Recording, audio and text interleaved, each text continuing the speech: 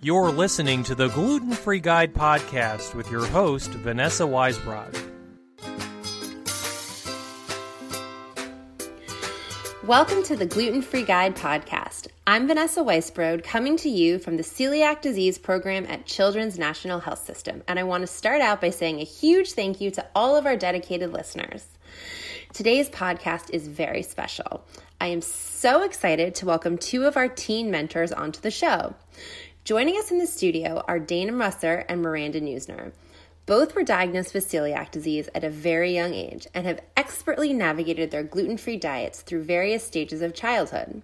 They are loaded with awesome tips for teens living a gluten-free lifestyle, and I'm thrilled that they are going to be sharing their experiences about dining in restaurants, participating in school activities, and even going on some dates. My co-host, Ellen Wilcox, sat down with Dana and Miranda. So take it away, Ellen. Hi, Miranda and Dana. Thank you so much for joining us today. All right, good to be here. Yeah. Thanks. So, how long have you had celiac disease, or when were you diagnosed?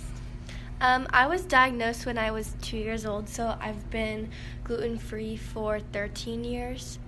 And you probably don't even remember any other way, right? No, I have always just been used to it. How about you, Dana? I was diagnosed when I was 5, so 10 years, but I've had it since I was around 3, so for 2 years off and on I was really sick, and back then they didn't know celiac disease and gluten-free things were very below the normal, and so there wasn't a whole lot to go on, so it was hard.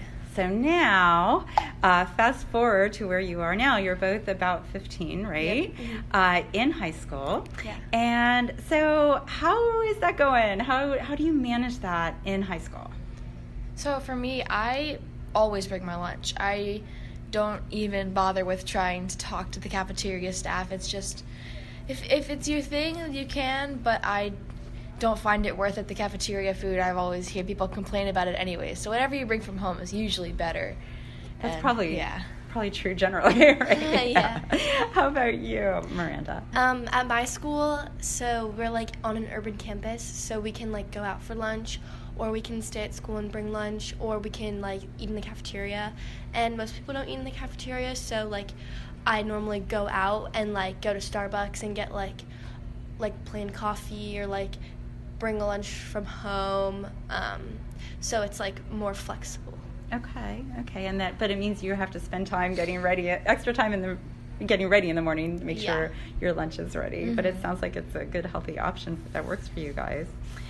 Do you have any advice that you would give other teens to try to help them find ways to make it easier to follow the gluten-free diet like they need to while they're in high school? What tricks have you found that help? It's a good question. Definitely make ahead of time. Make sure you know what food you're going to eat. Like, if you're going out somewhere, Google it online. Like, if it's a restaurant, make sure you know what you're eating. If it's somebody's house, make sure they know that you're gluten-free. Or if you can't do that, right when you get there, make sure they know. So if they need time to get it ready, you can get it ready. And worst case scenario, just don't eat it. And then you can eat when you get home, or you could have eaten prior, or you can bring your own food. Just rule of thumb, bring your own food. And make sure you know what you're eating. That's probably good advice, teen or adult or kid, anywhere, right? Miranda, how about you? Do you have any special tricks? So when I was really little, I don't really remember this, but I had food that I had already been eating that was gluten-free, and since I couldn't eat the stuff that I liked that was gluten, my mom had to help me and show me that the stuff that I was eating before that was gluten-free was just as good. So finding things that you liked before, I always liked M&Ms when I was really little, and I thought that I couldn't eat M&Ms anymore, but my mom told me that they were gluten-free. So all the things that you don't like, then they don't necessarily have to be labeled and marketed as gluten-free, but they still are. Some restaurants that I used to like and I still like because they offer gluten-free stuff. Oh, that's great. So Dana, you mentioned going to a friend's house and how you handle that. How do you guys explain the gluten-free diet and what you need to your friends? So, most of my friends at this point, I've been friends with a lot of people for a very long time, and especially some of my friends since they were born. And it's with them, like when we were younger, they wouldn't eat until I had gotten my food, my best friend. And then people I've met more recently, they know now, but I had to explain it to them. I had to say, like, hey, I have this allergy. Even though it's an intolerance for me, it's celiac, it's not an allergy. People generally understand it more. They believe it's more serious if you say, I have an allergy versus I'm on this diet. They think you're being pretentious or you're being high maintenance. And that's also their issue. But saying that you have an allergy makes it more real to them. It makes them seem better. It makes it better to... more easy to understand. Easy to understand. And you just have to, if they don't want to, like, get them seeming high maintenance, if it's, like, especially for a relationship, like, I recently got in a relationship, you have to, if they really care about you, they will understand that you can't eat like this, that you have to have this in order to maintain your diet and be healthy. So, it's interesting you mentioned that, because I think that's something that people with celiac disease who are single, whether they're a teenager or adult, think about a lot, which is if you're meeting somebody new and just starting to build a relationship, when's the right time? How do you talk about what you need? It's got to be like the first thing. Most people go on dates, they go on lunch dates or dinner dates, they just share food. Especially in high school, you just share food with your friends. The biggest thing you have to tell them is that I'm gluten-free. And, the sooner they know, the more they'll think about it. So, at the beginning, my boyfriend didn't think about it. But now he's like, well, now I started thinking about it. And so many things I eat have gluten in them. And he buys gluten-free food for me. And he makes sure that I have stuff. And they get used to it. How about you, Miranda? Yeah, so I don't have a boyfriend right now. but my friends who, talk to me every day and who I'm always texting and talking to have known me for a really long time. So sometimes when I sleep over at their house, their parents have already something made for me, and my really close family friends have little bins in their house of just some gluten-free snacks to have when I come over. And when I tell new people, the first thing that they think is oh, you're one of those people, because I think kids my age who go vegan and gluten-free are just doing it to say that they're doing it. And then when I explain to them that it's a serious allergy, then they understand it more. So you also find saying allergy just helps people understand it better. Interesting. Especially talking about your experiences, when you do get, if you do get cross-contamination or if you do eat gluten, that makes it more real for them. This is what happens when I eat gluten. They don't want that to happen to you. Has that happened where you were out somewhere or with friends and you got sick? It's happened a few times. It's only happened once at school, surprisingly, but the people I spend a lot of time with, it just happens to overlap. Especially my really close family friends, they've definitely been around me when I'm sick. But I've been able to keep it more clean now. I've been able to, the episodes are fewer and far between. So that's good. But yeah. Have either of you ever had friends who just didn't understand or care about it in the way that maybe they should? Not really. Everyone I know has been really good about it. And, some people who I've had issues with, I've had problems with outside of this, they tend to start making fun of it. But, you just got to have to brush it off, because this is the way you have to live. This is the way you have to eat. And if they want to make fun of it, go ahead. But it's not going to make me go off the diet. You can't change that. Right. It's not going to happen. Right. Miranda, have you had that experience? Yeah, it's something you can't change, and I think everyone's been pretty understanding of the fact they're not going to force me to eat gluten, but sometimes they'll get annoyed if I can't eat at a certain restaurant and I'll want to go somewhere else, because I can't necessarily change the fact that I can't eat at a restaurant, and some people are really sensitive and are oh yeah, we'll take you to a place where you can eat something, and sometimes they'll be oh, well, we want to all have Mexican food, so we're all going to go to California Tortilla and you can't have anything. So how do you feel when that happens? Doesn't feel good. Sometimes it's also not really my plan. My friends do birthday dinners a lot. When my friends have their birthdays, and they'll be oh, let's pick between these three places, and none of them will be fine, and then it's kind of difficult because I don't want to take over their plan. So what do you do when that happens? Normally, if I'm stuck at a restaurant that I can't eat at, I'll sometimes ask the waiter if there's anything on the menu that they know is gluten-free, or if they have had gluten-free customers come in. And then if it's the worst situation, I'll get a drink, a soda, a lemonade or something. So has that's happened before? Yeah, that's happened. Yeah. That's tough. Mm-hmm. That's hard. Yeah. Yeah, it's happened to me. I mean, when I was younger, I decided I didn't need my mom to come on a Girl Scout trip, and we went to New York, and they all went to Panera Bread, and I can't eat anything there. And I mean, I was pretty young, and I still had a lot of issues with anxiety, so I wasn't able to stand up for myself. So I kind of ate like a salad, and I didn't have any dressing on it. And I was kind of just in my corner, like.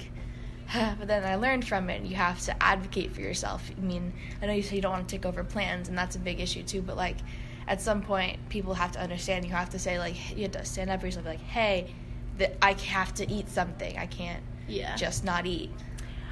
So how do you guys deal with situations when your friends are like picking a restaurant to go to? So a lot of the time, I'll try to suggest places that I can eat, and sometimes they'll be super up for it, or sometimes it won't fit the setting that it's supposed to be in. And sometimes, like, my friends will pick a certain place and everyone will be up for it, so it's, like, hard to go against the plan. And sometimes I'll, like, end up going and finding something to eat or just, like, having a drink. And, like, I think it's important to, like, go for food and eat with your friends, but, like, also sometimes if I'm just wanting to see my friends, I'll just eat before or eat after and just, like, sit with them and talk, because I think that's, like, more important. How about you, Dana? I mean, same thing. Just have to pick a restaurant that you know, and if you can't, then you don't eat. But also you have to, like, stand up for yourself, and you don't want to, like, take over the plans and, like, say, I have to go here. But sometimes you do have to do that. You have to stand up for yourself and advocate for the fact that you can't eat the same way that they can, and that can be hard, but it's also a necessary thing to do. So if you found yourself in a restaurant that you're not familiar with, what would you do then? I would ask the waiter about gluten-free options, and if they don't know, then ask to talk to the chef or a cook or the manager, and usually they know more. And today's day and age, most restaurants know, and they can talk about it or get somebody who knows, and so you just have to find the person who knows. So since you guys have been growing up essentially with celiac disease since you were little, what suggestions would you have for teenagers who maybe are just getting diagnosed right now?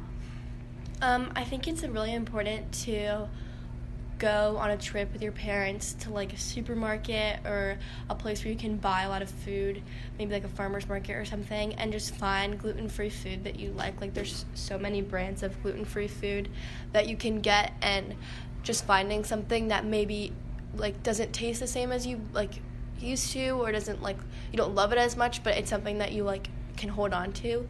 I remember I used to, like, always love cookies and always love pancakes, and, like, for a while my parents had a hard time finding that stuff. And then, like, as, you know, the food industry, like, brought more gluten-free food into, like, supermarkets and stuff, I've been, like, able to find the stuff that I used to like.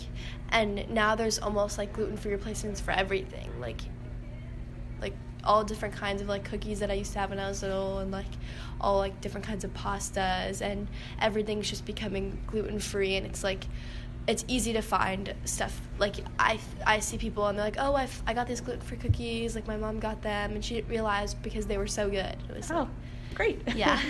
Dana, what advice do you have for a teenager who's just getting diagnosed? Like she said, I mean, just find the foods that you enjoyed before and find gluten-free substitutions, or find recipes. And I have always found lots of recipes off of those, like, mom websites that have a bunch of gluten-free and vegan and everything. They always have gluten-free recipes. I know I found my families, even the ones who can eat gluten, like, their favorite banana muffins, and they taste great. They taste just like regular ones. And so you just have to find recipes and find substitutes, and so it makes you feel better about, these are the foods I enjoyed before and I can still enjoy them now. Well, Miranda and Dana, it was such a pleasure to get to chat with you guys. Thank you for having us. Yeah. I hope the rest of your high school is awesome, and so great to meet you both. Thank you. Thank you. Thank you so much, Miranda and Dana, for joining the podcast today. I know this has all been so helpful for other gluten-free teens listening in. Now, before we sign off, I've got our grocery store tip of the week, brought to you thanks to the generous support of Giant and Martin's Foods. If you're packing a school lunch, you're probably looking for a crunchy snack to include, like gluten-free pretzels. Grocery store snack sections are now packed with gluten-free pretzels, including your basic pretzel, but also some spiced up versions too. There are now gluten-free chocolate and yogurt-covered pretzels, honey mustard pretzels, and even caramel and sea salt pretzels. There's definitely a gluten-free pretzel to fit every palate. Well, we're out of time for today. I hope you all enjoyed today's podcast, and we'll talk to you again next time.